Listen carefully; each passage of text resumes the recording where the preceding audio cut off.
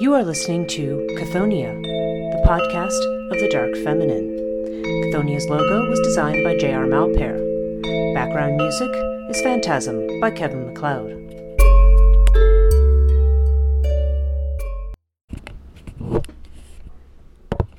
Hello, and welcome to Chthoniya, the podcast dealing with the Dark Feminine. My name is Breege Burke. I'm your host. And this week is going to be a continuation of the series that we began last week, where we're going to have sort of a 6 or 7 month series where we talk about the Tantric goddesses. Excuse me a moment, my microphone's a little screwed up here. And also, just to let everybody know, if you hear some strange poundings or waterfalls in the background, it's actually pouring rain out today. It's my own fault. And occasionally I hear the sump pump go off downstairs, but it's my own fault because I should have recorded this yesterday or the day before, but it was a few unexpected hurdles. So anyway, I apologize if there's any background noise in this. I'm hoping that there won't be, or that it won't be too distracting. Today, what we want to talk about, we're talking about the Tantric goddesses, and I want to look at some of the main scriptures of Shaktism, which is the sort of Hindu current, if you will, that deals with the divine feminine as the ultimate reality and creator behind everything. Okay, which is where our traditions of these particular Tantric goddesses come from. So there's a few different texts. The one that I'm going to end up focusing on the most in this particular session is known as the Devi Mahatmyam, which is also called the Durga Saptashati, which basically translates to 700 verses in praise of Durga, or the Sri Chandi Path.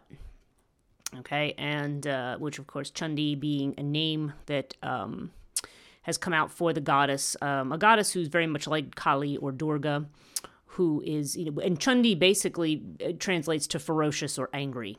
Okay, so this is the rage of the goddess, and it is this is a work that was composed between roughly 400 and 600 CE. Okay, so meaning we're talking about ancient Greek stuff. We're talking about the BCE, before the Common Era. This is all after, most of our calendar system is based on the birth of Jesus anyway. So, we're talking 400 and 600, in the current era that we're in now. We're currently in, 2020 CE. So this was between 400 and 600 CE that this was produced. So it's a little bit earlier than some of the other texts we're going to briefly touch on. And the Devi Mahatmyam represents chapters 81 through 93 of the Markandeya Purana. The Puranas are a group of texts that they're sort of the official congregations of Hindu sort of folklore and mythology. Okay, and there's, I forget what the exact number it is of Puranas. There's the Mahapuranas, and then there's the, probably some, I don't want to say lesser, but they're not part of the main body of works. But there's a whole collection of Puranas, and Purana is a word that just means old. Okay, so these are old stories, if you will, about the gods, and it's called the Markandeya because Markandeya is the name of the sage who appears in these stories, and who's the sage, or rishi, who ends up telling the stories of these different deities and their exploits. Now, the Devi Mahatmyam was probably, I'm not sure, a lot of these are attributed to the sage Veda Vyasa. There's some other texts as well, although these are a bit later. Like I said, this is 400 to 600 CE. We're looking at something from between the 9th and 14th century CE, so that's approximately between the years 1000 and 1500. There's some other texts. One is the Devi Bhagavatam Purana, which is also known as the Sri Devi Bhagavatam, and also the Devi Upanishad. And those are kind of the main texts of Shaktism. They're not the only ones. There's other Puranas, there's other Upanishads, there's other sort of hymns that, Upanishads, they're kind of like, they're sort of in the classification of hymns, Vedic hymns in particular. And the Puranas were written probably somewhere from the 4th century CE onwards. Okay. Now let me just talk about those other two first, just briefly. The Devi Bhagavata Purana is 318 chapters long, and it deals with, there's got, let me find my thing here, because I don't have the actual work in front of me, but I do have kind of a summary. And it talks about, the first 6 books talk about, they kind of present, the outline, the contents. They talk about how the Numisha forest, and how it was first recited among the sages. Okay, and again, it's it says all reality is initially nirguna, meaning without form. So there's nothing except truth. But the text asserts that nirguna was actually Bhagavati, which is female, and she manifests herself as Sri Shakti, Sattviki, which is truth and creative action, Rajasi, which is passion and aimless action, and Tamasi, which is delusion or destructive action. Now, this is kind of an important theme to remember. And I'm going to talk about this in a minute with another stotra or another text that I'm just going to bring up that is related to the Devi Mahatmayam, that ties into it. Is that the goddess is, she's both creative and destruction. And she has to do with passion. And of course, so these are these three Shaktis, okay? So it's interesting because we think about, for instance, the yin and yang principle, where the yang principle is the active one and the feminine yin is the passive one. This particular Shakti is all about action. Okay, we're not talking about passive figure here. She creates everything, and she's what fires everything up, whether it be for creative purposes or destructive ones. And I'm not going to say good and evil because that's not necessarily how that translates. People might think of tamasi as being, evil actions, but sometimes destruction is good for you. Now, of course, it also has to do with delusion, but that also falls into the category of Mahamaya, who is the, which interestingly is translated as measurement in some places. Maya is sometimes translated as measurement. But it has to do with the illusion of the separateness of reality. And that does make sense when you talk about measurement, because when you're measuring something, what you're doing when you determine the distance between yourself and another object, you are determining the difference between you and that object. When you look at things in kind of a unified kind of field, then you're not, there's nothing to measure. Okay, measurement comes, that's space and time once again. Being in the field of space and time is being in the field of Maya. Okay, so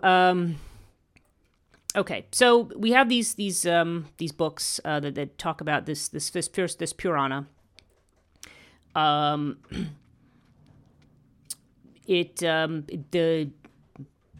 second book of the Devi Bhagavatam talks about the characters from the Mahabharata, and introduces some of the main characters from the Devi epic, and then the third book discusses the Devi and her bhakti or devotional worship, how to worship the Devi.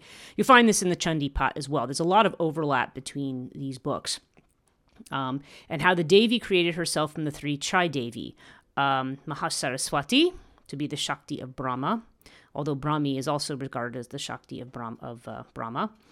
Mahalakshmi to be the Shakti of Vishnu, and Mahakali to be the Shakti of Shiva. Okay, so of course that's in their roles as creator, preserver, and destroyer. Okay, and there are more legends in the 4th book, interactions between Krishna and Shiva. Introduces a few tantric themes. Again, my summary here doesn't get too specific. And the books 7 through 9 is more of the essence of the Vedic texts, and talks about sort of the philosophy of the divine feminine, okay, and how how the goddess is the Brahman that creates the world, asserting that the Advaita, that spiritual liberation only occurs when one fully comprehends the identity of the soul and the Brahman. Okay. And this knowledge, asserts the goddess, comes from detaching the self from the world and meditating on one's own soul. And then there's the Devi Gita, which is part of this as well, and presents the divine feminine as powerful and compassionate creator, pervader, and protector of the universe.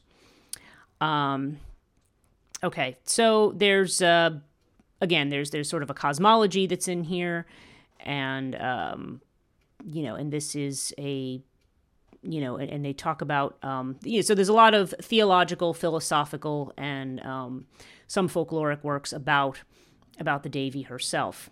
Now the Devi Upanishad, which I also mention, again, the Devi Upanishad and the Devi Bhagavata Purana were both, like I said, they're about the same time frame, 1000 to 1500 CE, that they were written.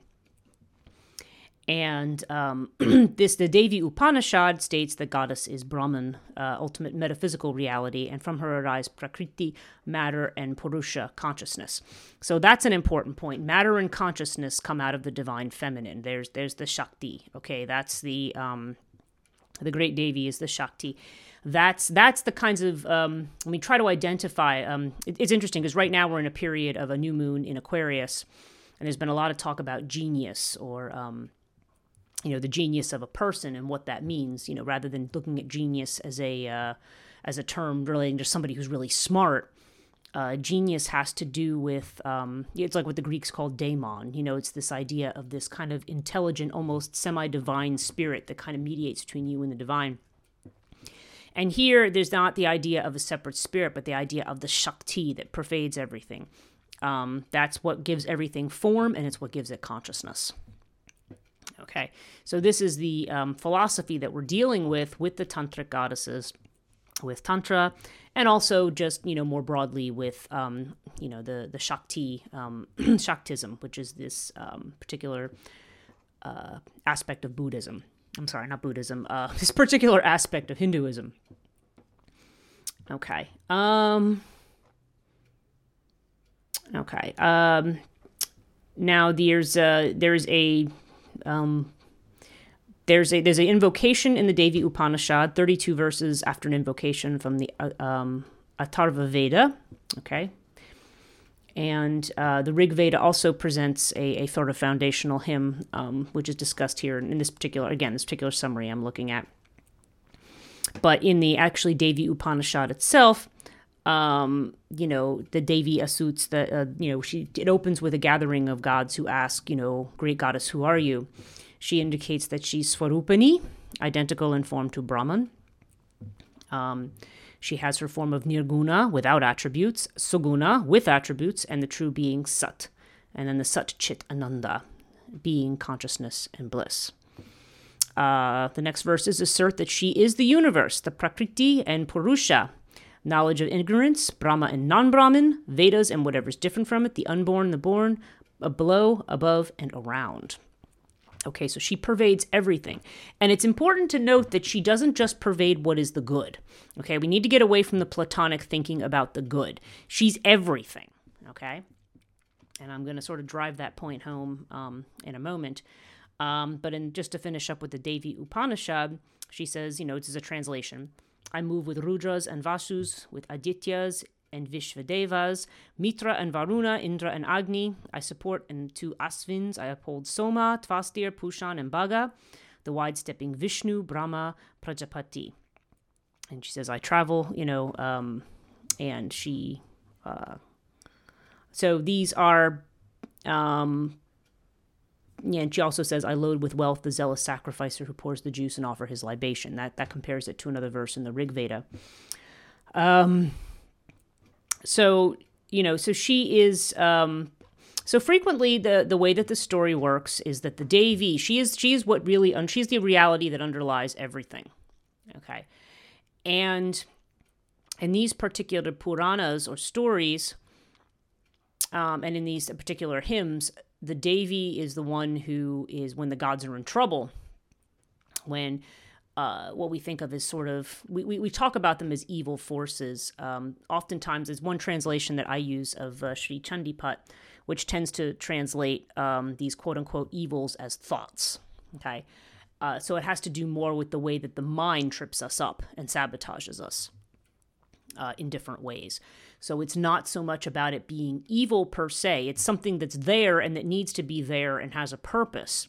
But when it's out of balance, it becomes a problem. And this is when the goddess has to, she steps in. That's when the destructive aspect comes in, clears the way, and then removes all of these obstacles and these difficulties. Durga does mean the remover of difficulties. And so that the world, but of course they're never permanently removed. Certainly in Chandi Path or Devi Mahatmayam, same work. The gods ask for a boon, and they ask her. They say, may the great, this problem with thoughts and ego never arise again. And the goddess says, well, of course they're going to arise again. They're part of how things are. She says, but when they're out of hand, I'll come back and I'll help. So, in these sort of more traditional scriptures and writings, we see this Devi who is an embodiment of rage, who is very powerful, and she is there to, her role is to. Just bring my notes up here. Her role is to, when things have become grossly covered in strife, she's the one who comes in and fights the battle and sets things to right again. Okay, now before I'm gonna actually get into some of the text of the Sri Chandi. I have it as Sri Chandi Path. I have it's the Devi again. It's the same work. Devi Mahatmayam, Durga Saptashati, and the Sri Chandi Path all refer to the same work. And I'm going to refer to it as Sri Chandi Path because that's the version that I actually own and that I have read many times.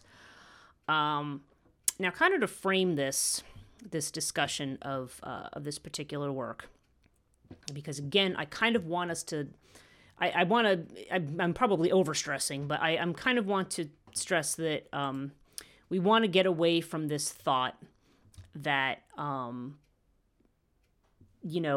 because you see this a lot when even in public pujas and temple worship and things like that, there's kind of this idea that this is sort of a battle of good versus evil. And one of the things I really like about Hindu mythology as opposed to Western, particularly when it comes to, the practice of Hindu religion, is that Hindu mythology is not that really at all. That's kind of a oversimplification of it. Now you may refer to some of these forces as harmful. The goddess battling the armies of passion and anger and addiction and things like that. But it's not so much about it's not quite so cut and dry. It's not like our battles that we see between angels and demons, for example. Okay, in sort of particularly Western Christian tradition and so forth. This is not what we're looking at, and it's very important that you not look at it from that point of view if you really want to understand it. So I'm going to read a little verse from something called the Mahisasura Mardini Stotra. And it's also known as Ayigiri Nandini. Okay, you'll see it often. You can find recordings of it on YouTube. In fact, if I can find a good one, I think in both the YouTube description and also in in my comments on this, I'm going to try to include some my description of this on metapsychosis and in Cathonia. I'm going to try to include some of these links because I think it would be beneficial for you to to try to listen to some of these just for context if you're not familiar with them already. The Ayigiri Nandini is sometimes called that because those are actually the opening words of the stotra or the hymn. And Ayigiri Nandini just literally means, O daughter of the mountain.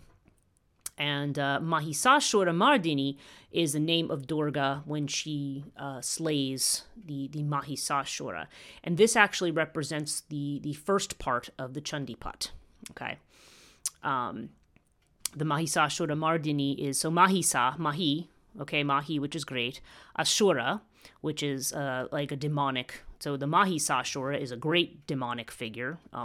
We'll say demonic in the sense of, it was translated by Swami Satyananda Saraswati as the great ego. Okay, and that may also be a simplification, because ego is not, there's different ways that you can interpret the word ego, but if you get kind of the idea. And Mardini, of course, is the one who kills. So it's, and the woman who kills in particular, because it's I-N-I, it's an I-N-I ending. The great goddess who kills the Mahisasura. Okay, so what this stotra is about, it's a very interesting stotra to listen to. It's very hypnotic in its tone. And what happens in this particular, what it's praising Durga for, what it's praising the Mahisasura, the daughter of the mountain, Ayigiri Nandini Nandini Vishvani Monini Vishnanute Virivadavim Vishivro Nivashini. I'm not going to remember all the words right now, but it's basically praising her. It's basically recounting this battle that takes place between her and the great ego.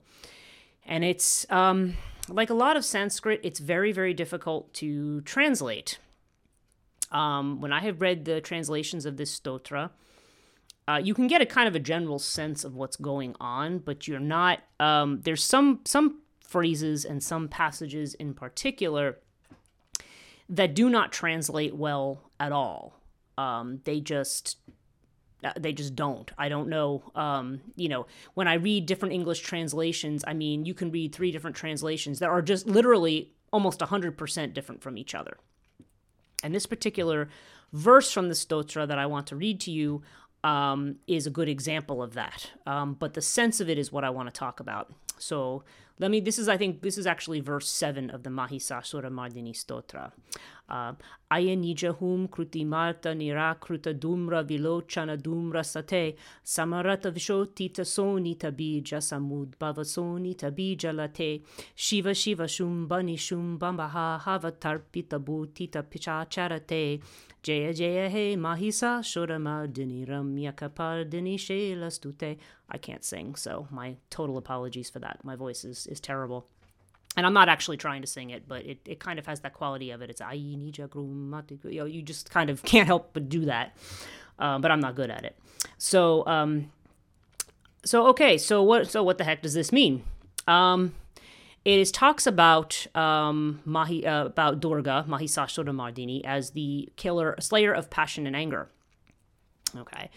Ayanija hum kruti marta nirakruta. She, with the mantra hum, she destroys the armies of actually of Nishumba and Nishumba, who are the too much and too little. And of course of the, she destroys the bija, the rakta bija, the demonic being that, his boon is that every time someone spills a drop of his blood, it produces another rakta bija. And so she vanquishes all of these enemies. But this one particular line, Shiva Shiva Shumba Nishumba Baha Hava Tarpita Bhuta Pisha Charate, that line always fascinated me, because at least one of the English translations, okay, and there are many that try to talk about this that try to interpret this in different ways, but it doesn't come across quite right. It basically, the general sense of it is, this is the goddess who delights in Shiva, okay, Lord Shiva, who is considered to be very auspicious.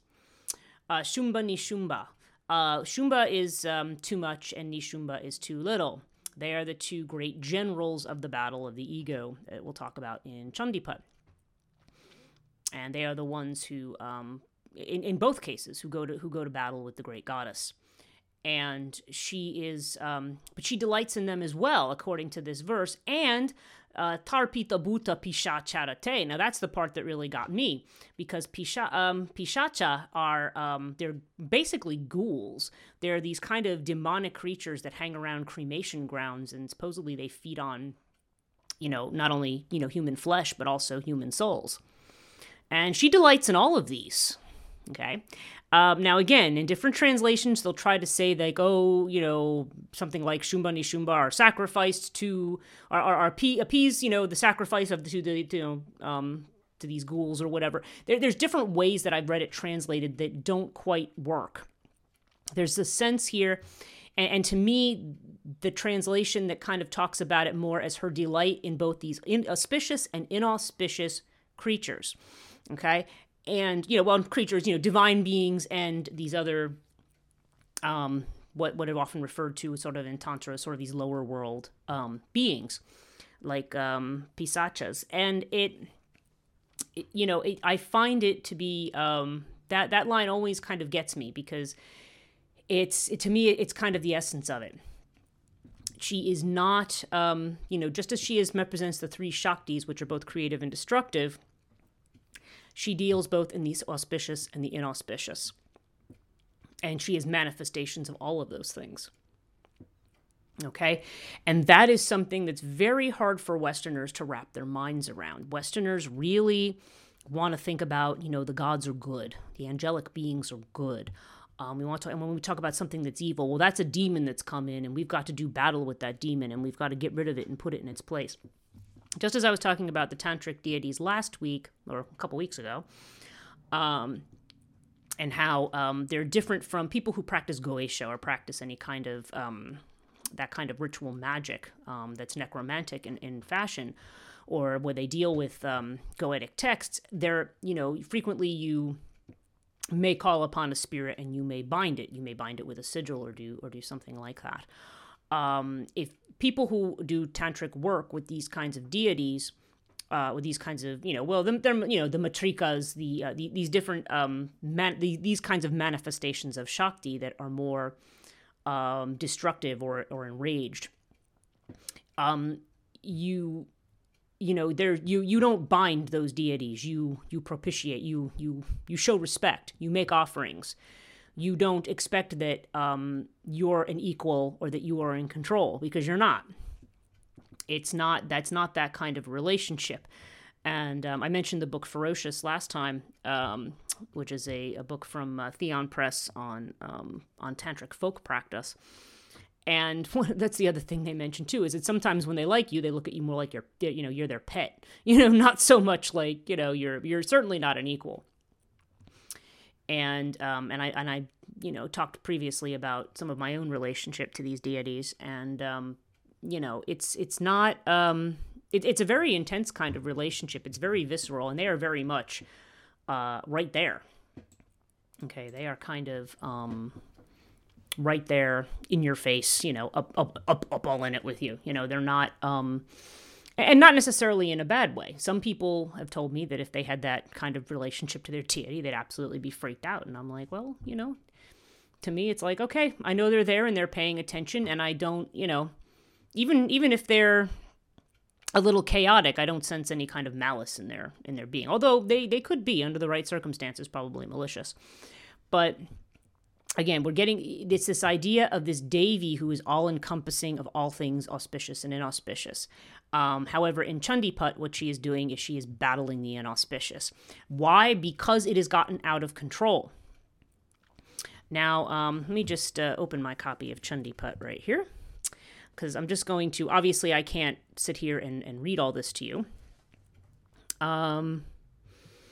But there's what happens is there's a Chandi Path begins.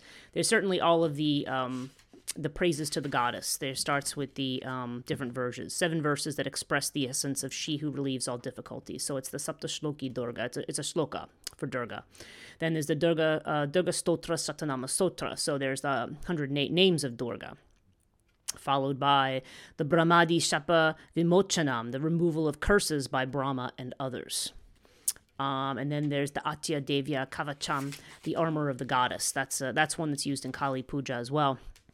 And then there's different praises that they say unfasten the bolt and the pin. These are sort of ritual things. And then the praise of the night of duality, Viroktam Ratri Suktam. Okay, and again, the praise of the duality. See, we tend to think that living in this world with its dualities, and which therefore is a world of suffering, if you come from Western culture, you have the Adam and Eve myth, okay? That you're unified, you're in the garden with God, right? Okay, you're in the garden with Yahweh. Then Eve eats from the fruit after being, told to do so by the serpent, who is interpreted as Satan or Samael, or however you want to look at it. And if you're Gnostic, as Sophia. But the serpent does that, and as soon as they eat, they have the knowledge of, they're in the field of time. They have the knowledge of opposites. They recognize that they're male and female, and they, quote unquote, cover their shame. And Yahweh appears to them, and when they tell them what they're doing, he says, how do you know that you're different? Okay, it's duality. How do you know duality? You ate from the tree of the knowledge of good and evil, right? You know duality. You're in space and time. This is a different approach to the idea. And so then what happens? God banishes them from the garden, like, no, screw you, and we treat that as a disobedience. We treat that as a corruption. And, the fact that we're not in the unity, but when you're in the field of unity, you're not in the field of life. The field of life, to be alive, to experience things, is to be in the field of duality. And, even with all of and with the suffering and everything that comes along with that. And that's a very sublime kind of a thing. Certainly in these traditions, in the Shaktism tradition, and also in the, in Tantra, and it is, the duality is not something to be, it's something to be understood, but also celebrated. But like a lot of dual things, like anything that kind of, has two sides, things can get lopsided. And that is kind of the way that these, as they go through yugas or these periods of time, things become more and more imbalanced, and the great goddess comes to set things right. Now, the chapter 1 in this is the Pratyamo Dhyaya, and it talks about the balance of too much and too little. And what it starts with is there's the king who represents, his name is translated as good thoughts here. And he is driven out of his kingdom, and he goes and he finds a sage in the forest, and that sage happens to be Markandeya, okay? And he invites him to come sit with him, and then he also finds a businessman who's also been turned away from his family. They're both very dejected. They have been in the world, and they have tried to be honest, and they've both been turned away. Okay, they have been, turned out by corrupt people. Now, then this is another thing. I feel like this is a good mythology for kind of where we're at in the world today. I mean, there's a lot of corruption. There's a lot of things that, 20, 30, 40 years ago, I mean, there's just no way they would have flown on the world stage, particularly not in a country like this one. And now, all of that is openly, it's like, oh yeah, so there is all this corruption and violence and hatred and, putting children in cages, and forgetting all the lessons we learned from World War II and all this kind of stuff. And so what, and the people who are good and honest are the ones who end up losing power and kind of being, pushed to the side. And sorry to make a sort of, I'm not making a wholly blatant political statement, but I'm sure you can follow. But there's definitely a sense that, when it used to be that, there was a certain amount of, integrity or civility that one was supposed to maintain. It seems like a lot of that has gone out the window in favor of, other kinds of political, sneaky, corrupt, and sometimes it's not even sneaky. It's just very overtly, rubbish. And, so to me, a mythology like this, where it's like, okay, when we, this says that the world descends into this time and time again. And what happens is the gods then get together when they are pushed out. So this is the story that is told. Markandeya sits down and tells them the story. You have these praises of the goddess, the meanings of the goddess. And in the balance of too much and too little, he talks about, when this happens, the great goddess always comes back and she always resets the balance. Now, in the first part of Chandi Path, there's this idea that the chapter 2 is the slaying of the armies of the great ego. And what it is that all of the gods get together and all of their certain energies and qualities come together in this one female figure who is really at the base of all of them, and that is the Devi. And they arm her with all of these weapons, and they said she's got a roar that's really, and a laugh that's so terrible, and when she, plucks her bow, that it actually sends fear all the way down to all the levels of the hells. So she is this frightening Devi, and and when the great ego sees her, of course, he's one that they're the ones who lack understanding, so they decide to go and do battle. So the whole first part of Chandi Path is this. She not only slays the armies of the great ego, but then she slays the great ego, portrayed as masculine, himself. And this is the image you will frequently see of Durga with her multiple arms, and she's got a pitchfork and she's driving it through, and her lion is usually ripping, his legs off or whatever. A man who is on the ground with his sword.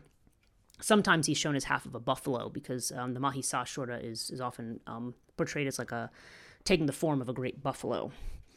And so you see this man that, she's basically stabbing to death with her pitchfork. That is the slaying of the great ego, okay? And so then the gods all get together and they offer their praise of the goddess. Okay. Now, so the second part of, chapter 5 onward of, so the first 4 chapters are about this first battle. Chapters 5 through 10, 5 through 11, really. Let's see, 11 or, yes, 5 through 11. So it's really the first 11 chapters here. She has slain the great ego. She does say that the great ego is going to come back again, and that the cycle will begin again. And then when she does this, so then starting chapter 5, we see this sort of return to the situation as it was before. And now, and here you have kind of a little bit more of an elaborate story. The gods are well aware. Okay, let me see if I can find it in this book. What you call it? Let me find. Yes, here it is. This is exactly where I thought it would be. Yeah. So they're back in this particular, they're in, the gods are in distress again, and they remember this earlier episode in which the goddess has slain the great ego. So they say, we need to call this goddess to come back again. And this is where you get sort of the traditional mantra. To the extremely beautiful, extremely fierce, we bow to her, continually establisher of perceivable universe, to the goddess, to all action. And then Ya Devi Sarva Bhutesu Vishnu Mayeti Sabiyate Namastase Namastase Namastase Namo Namaha Ya Devi Sarva Bhutesu Chechinya Bidiyate Namastase Namastase Namastase Namo Namaha Ya Devi Sarva Bhutesu Buddharupina Samstita Namastase Namastase Namastase Namo Namaha. And then it goes on and on. Ya Devi Sarva Bhutesu. As I indicated, sometimes that's used as an arati, as the ending praise at the end of a puja for some of these deities. And it's all these different qualities. Ya Devi Sarva Bhutesu Kshruta Rupina Samtata. To the divine goddess who resides in all existence in the form of hunger, Chaya Rupina Samstata, in the form of appearance, Shakti Rupina Samstata, as a form of energy. Okay, so these are the different forms of the goddess. And as they call out to her in this particular part, they said that the goddess of nature sort of separates and looks at herself, and she says, what is this they are calling me for? And then when they hear what the problem is, she has, of course, in the past agreed to go to battle again. So she does. So she appears. And the great... the new Mahisasura, the great ego king, sees her and, of course, wants to possess this beautiful woman that he sees. So he sends the ambassador of self-conceit. Okay, and let me see if I have this. This is actually kind of a funny, to me it is. It's funny anyway. Okay. So it's, let me find, I've got to, you know what, I need to go back and look at my table of contents here, because I did have it open, but when I decided to flip to this page, I lost where I was. Ambassador of self-conceit. Okay, yeah, it's,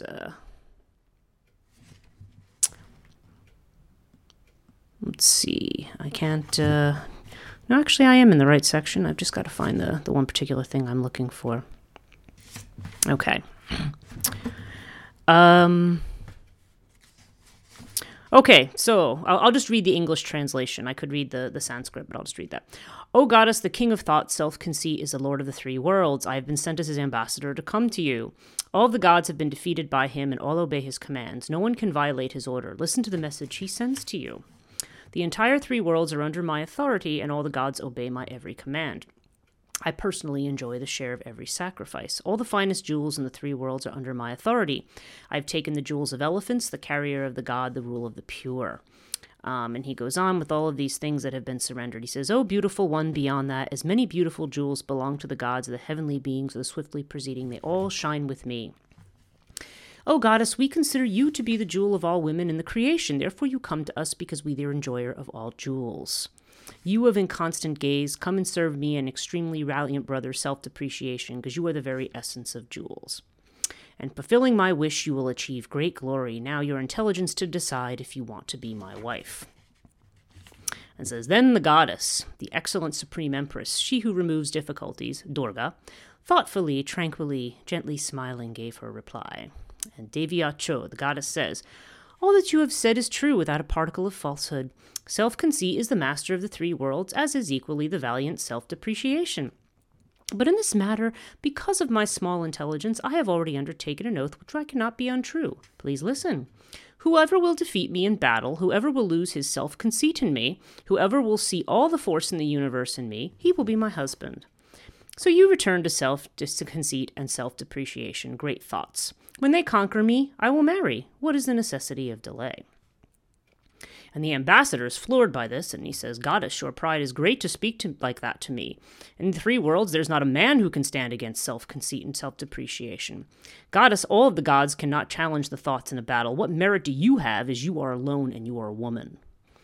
And the rule of the pure and all the other gods could not stand up. How will you go forth in battle?" And she replies, let me find it. I feel like I'm missing a page here. And the goddess says, "What you say is correct. Self-conceit is very strong, and self-depreciation, too, is a valiant warrior. But what can I do? Without thinking, I have made this promise. Now you go and do just as I have told you, and explain this fully to the king of thought. Let him do what he thinks is proper." And it's hilarious because, of course, they're just saying, well, you're just a woman. Who are you, right? And she just smiles and goes, "Oh, yeah, what am I going to do?" And so, of course, what does he do? He sends an army to drag her back by her hair. Her hair actually comes in a lot when you hear Ramya Kapardini Shailastute, she with the beautifully braided hair. But so he comes back and brings his armies, and she's sitting there on her lion, and that's her thing. And as soon as they try to attack her, she recites the mantra Hum, and of course she destroys the entire lot of them. And the battle goes on, and it's actually a very gruesome and very bloody battle, which is again the Mahisasura Mardini Stotram talks about this.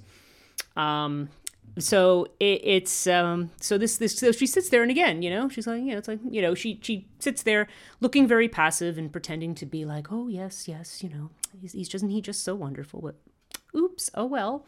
And then of course, she levels all of the armies, and then when they send the armies of passion and anger, now again, when we start to talk about Chamunda, that's a much longer discussion.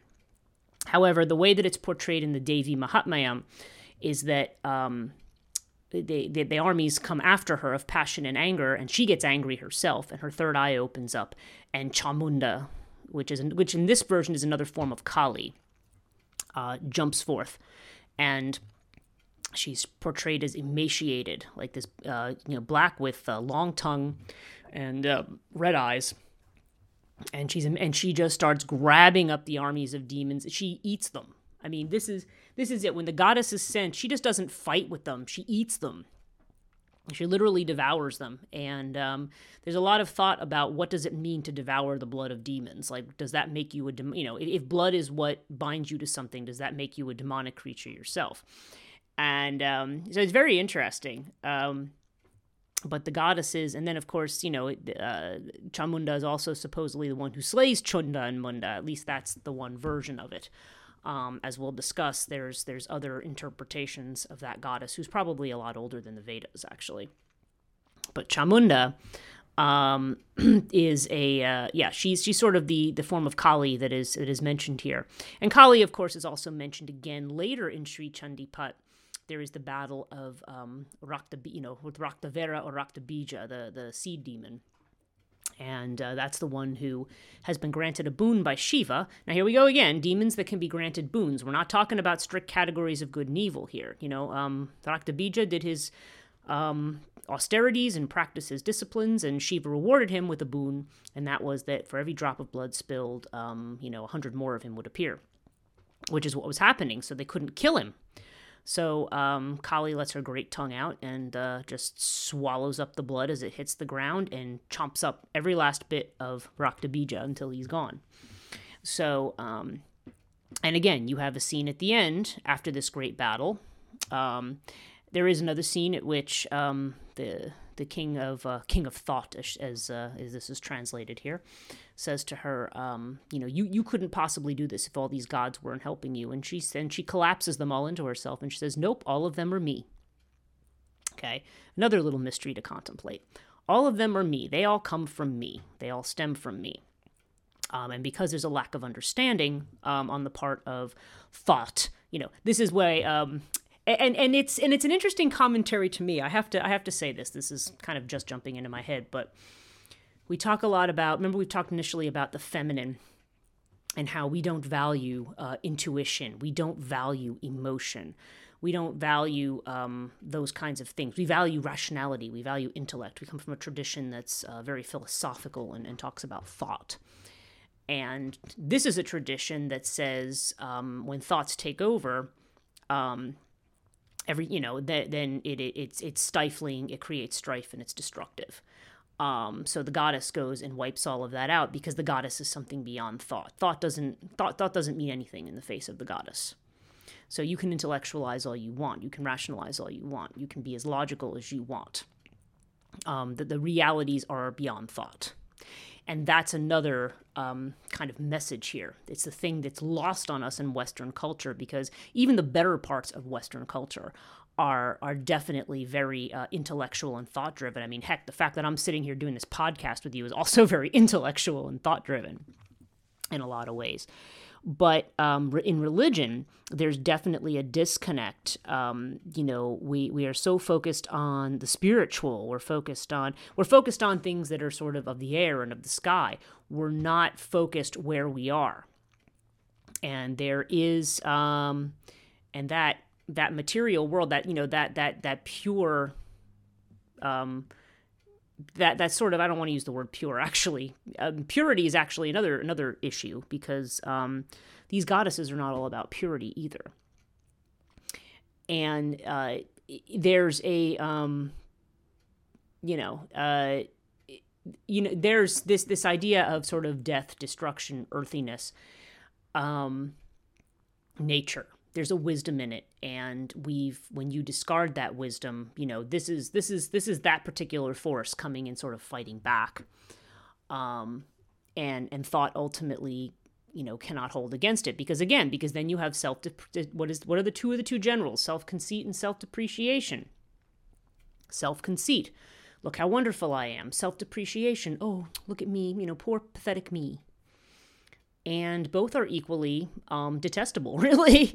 They're extremes. They're when thought gets out of balance. And if you just think about, maybe not think too hard, but what do we do with our own minds? I've been struggling with this all week. I'm getting at a point in my life where, just kind of like when I sort of started my career in puberty and so forth, I had a lot of anxiety and depression. Now I'm sort of ending my career in that whole experience.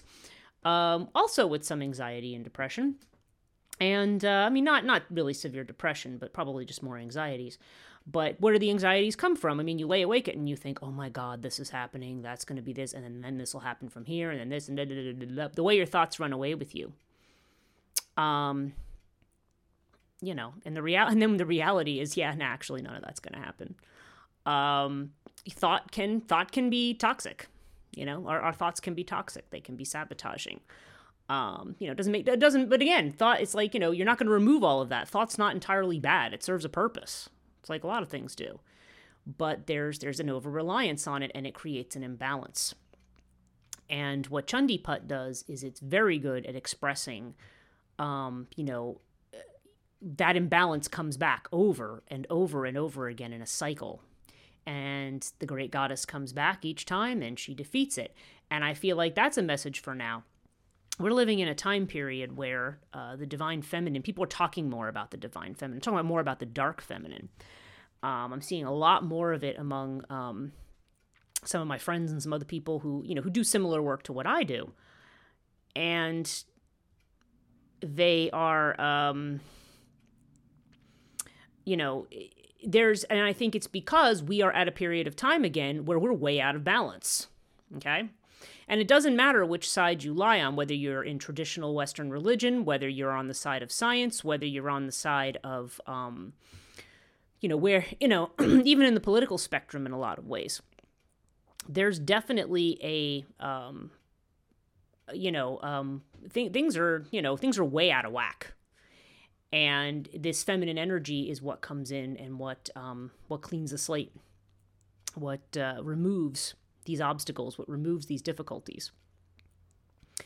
And so Chandi Path, under whatever name you want to call it, to me is sort of like it hasn't lost its relevance in any way, shape, or form. And it is most definitely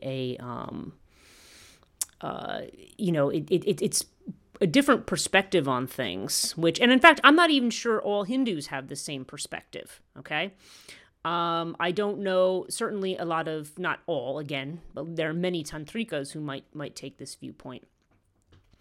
And again, when you're in your branches of Hinduism that's concerned with caste and hierarchy and purity of rituals and what you do on this day and not on this day and that sort of thing, they may be as caught up in this idea of, this kind of cerebral idea of order as much as some of the others are.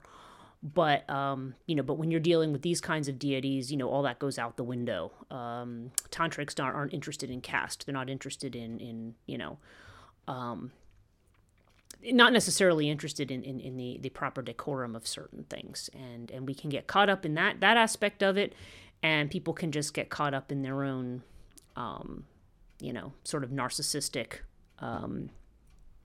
feelings or delusions or whatever. And I think when people have a lot of anxiety about that and are looking for the antidote, an epic like this will tell you, well, the divine feminine is the antidote, and it's the dark feminine. It's the rage of the warrior goddess who comes up and clears the air. She comes in like a thunderbolt and she clears the air. But again, remember, she's not evil. She is not. She's not really anything. She's in control of the passions. She's really just, this is out of whack, and she's gonna, when she sees all of this, she's gonna, destroy the imbalance. She's gonna set things back to right again. Let's hit the reset button here. And, and I think that's extremely, I think it's a mythology that's actually quite useful to people today. And the Durga mantras and the Kali mantras, and a lot of these are things that can be very, very healing and very empowering and can be useful in removing obstacles. So anyway, that's just kind of my thoughts on it. And it's part of the reason when people say to me, how can you be interested in Hinduism? I say, well, because the mythology is so very relevant. And it's not about the good guys fighting the bad guys. It's about correcting the imbalances. And what's needed to correct that imbalance is a memory of the feminine. Okay. And with that, I think I am going to stop for today, because this is really just, again, meant to be just kind of an overview. I want to talk about the Sri Chakra in a couple of weeks, and then we are going to start getting into specific deities, probably starting with Kali herself, because she is kind of, if you had a Venn diagram of all of these deities, she's kind of in all of them. So we were going to talk about that in the ensuing weeks. Again, just a real quick at the end. Don't forget, I have patreon.com/Cathonia if you would like to support my work. Cathonia.net, I'm hoping to contract with somebody to do some overhaul of that. I keep saying that each one of these podcasts. It's just, trying to fit that in with the 30,000 other things that are going on, and making sure I have the finances for it. Another reason I would be most grateful if people would contribute to Patreon, because that would help me out tremendously in that area. Then I can hopefully, revamp all of that and have everything all organized in a way that's a little bit more sensible than what it is now. I'm on social media. I'm on Facebook. I'm on Twitter. I'm on Instagram. Just so you know, I tend to be on Facebook more than other places. So if you only see me on Twitter once in a while or Instagram once in a while, it's just because I'm not one of those people who's on their phone all the time, and checking stuff all the time. So I'll probably need to get better about that. But anyway, I am present there, and certainly when new podcasts out. If you're a patron, you'll get podcast notifications before everybody else. And right now I have a novella that I've finished, and, I'm sending out some chapters to patrons. There's some cool benefits that go along with being a Patreon supporter. So with that, I want to say thanks again for listening, and until next time.